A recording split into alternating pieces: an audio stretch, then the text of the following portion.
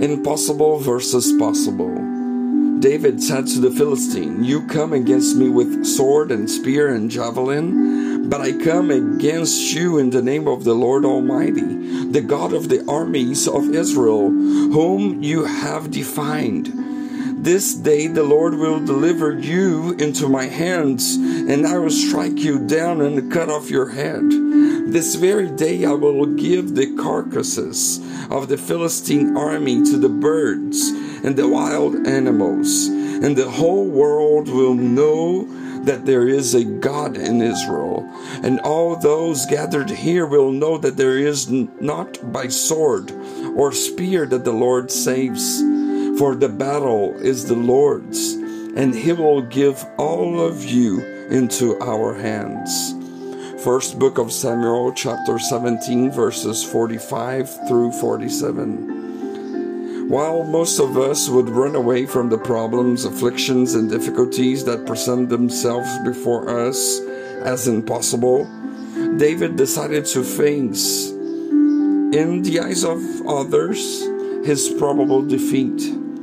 Contrary to what many people thought at the time, and maybe there are those who might still think today, David wasn't crazy. Maybe a little loose, intrepid, but not crazy. The fight between David and Goliath was not just a fight of a young man against a big man who was almost 10 feet tall. This struggle represents the struggle of the possible against the impossible, of the probable defeat against the improbable victory. Many were the battles of the possible versus impossible, the likely versus the unlikely that continued to unfold after David against Goliath. 1,000 years after David's death, the impossible and likely defeat would once again be challenged with Jesus and His death. David's victory was the victory of faith. He won because he decided to face the impossible as something possible. He viewed the likely defeat as the likely victory.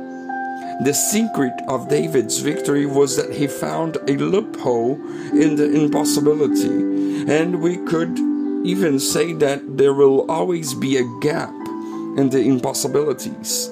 Some might even think that the gap David found was in Goliath's helmet, but it wasn't.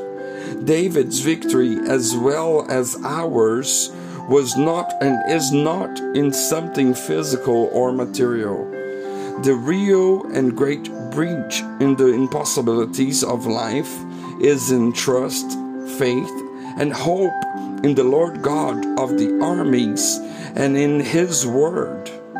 If David did not believe, he wouldn't win. But as David did, we need to do, and the giants will fall. The impossibilities will cease to be. The probable defeat will become the improbable victory, for the odds of God are in our favor. Let us remember Genesis 18 verses 13 and 14. Then the Lord said to Abraham, "Why did Sarah laugh and say, 'Will I really have a child now that I am old?' Is anything too hard for the Lord? I will return to you at the appointed time next year, and Sarah will have a son."